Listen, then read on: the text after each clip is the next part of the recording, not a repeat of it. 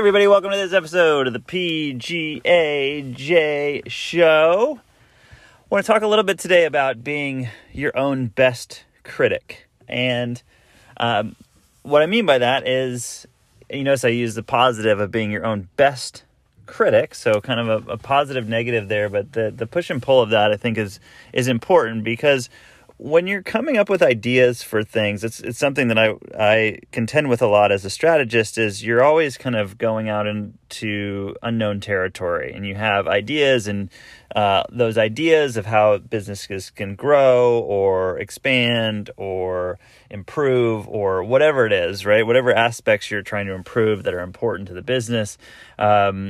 You can, there's certain analytics and there's certain anecdotal information you can have from just understanding what's going on, from customer service, from customer feedback, to data, to intense data, those sorts of things.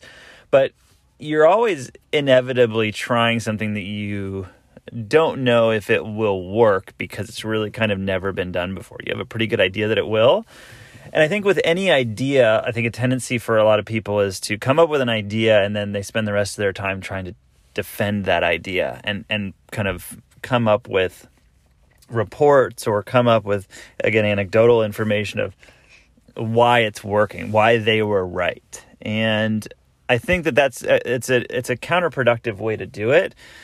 Just, it's a lot of wasted energy. I think that you need to still be critical of your own ideas, and that means that whenever you try something, you want to preemptively have an idea of what kind of benchmarks there are for either success or failure, and if it's working, if it's not working, and what's anticipated. And that way, when you present the idea, you can say, look, this is what I think is going to happen. This is the kind of range of outcomes that I think can happen. And are we okay with this? You know, if you're presenting to a board or you're presenting to the other executives, saying, hey, here's best case scenario A, I think that this is X amount of probability that this happens. Here's, B, C, D, E, and F, and are we okay with F happening? If that happens, is this worth the risk of the upside of all the other potentials? That way you're not saying hey, this is a great idea, we should all do it because of this. You're basically saying, hey, here's what I think could happen, and already you're being critical of it, and being a good critic of saying here's what I think could happen if that's the case. You're presenting everybody the information. And then I think that also sets the tone for continuing to be your own best critic. So when somebody says, hey, that thing is going really well, you could say, yeah, it seems to be going pretty well. We're kind of right on track with this, but I'm seeing this, so I'm a little bit concerned about, I'm just keeping an eye on this part because this could have an impact on it. And that's not only getting ahead of if something bad does happen and the ultimate success doesn't go the way that you want it to. You've also put that in the mind of, maybe it's your business development person, of saying, you know what, you say, I think X could happen though, so we got to kind of keep an eye on this. And that's great. So if it happens to be your business development person and they're talking to a potential client and they kind of start to hear that feedback of, you know what, I am starting to hear people say that, they're noticing this happening with the company, and that's a problem with them. So they don't want to, they want to slow down their business with us, or whatever it is, right? Those are all, and it could be a number of different things, but you put it in everybody else's mind. So in that sense, you've kind of not taken something. So if you just said, here's the plan, I think we should do it, and then that plan doesn't work, people say, oh, you really failed at it, right? But if you have a plan, and then you communicate what kind of the obstacles are, or what kind of the issues that could potentially be coming in that scenario, where you tell your business development person that, hey, I'm worried about this. They then come back to you and go, yeah, you're a genius. I totally am hearing this from other people. One, you get that feedback, which they wouldn't have known to communicate to you or even known to kind of look for. But they can kind of come back to you and say, yeah, I am hearing people say that. That was really smart.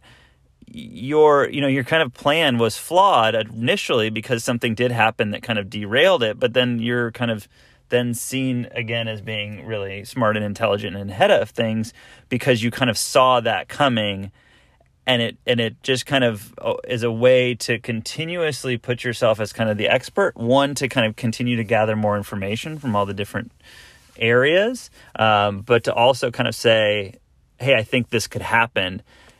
is really valuable, as opposed to saying like, no, if it's not working, it's not because of my idea isn't working. It's because of, this thing out of my control happened. Well, it's kind of your job to see these things as possibilities happening, and just and doing that and continuously being your own best critic in taking your ideas and taking.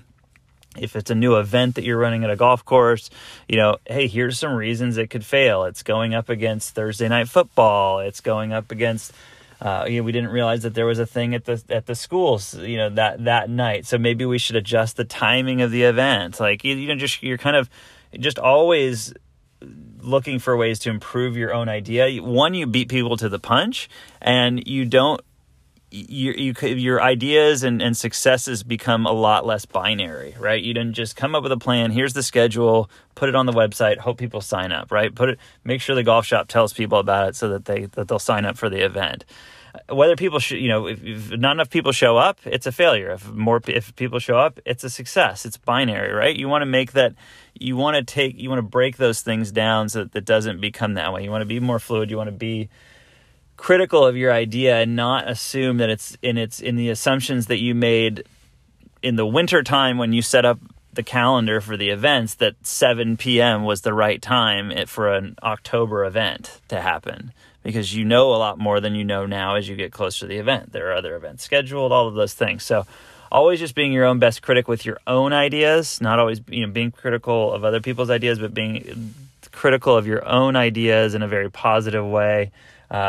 Is a great way to continue to improve upon your ideas, but also by doing it openly and vocally with your team, with the people that you work with your supervisors, it really just puts you in a position being seen as somebody that really is constantly aware of what's going on and willing to make adjustments and improvements and all that. So that's something that helps me, and so I hope it helps you.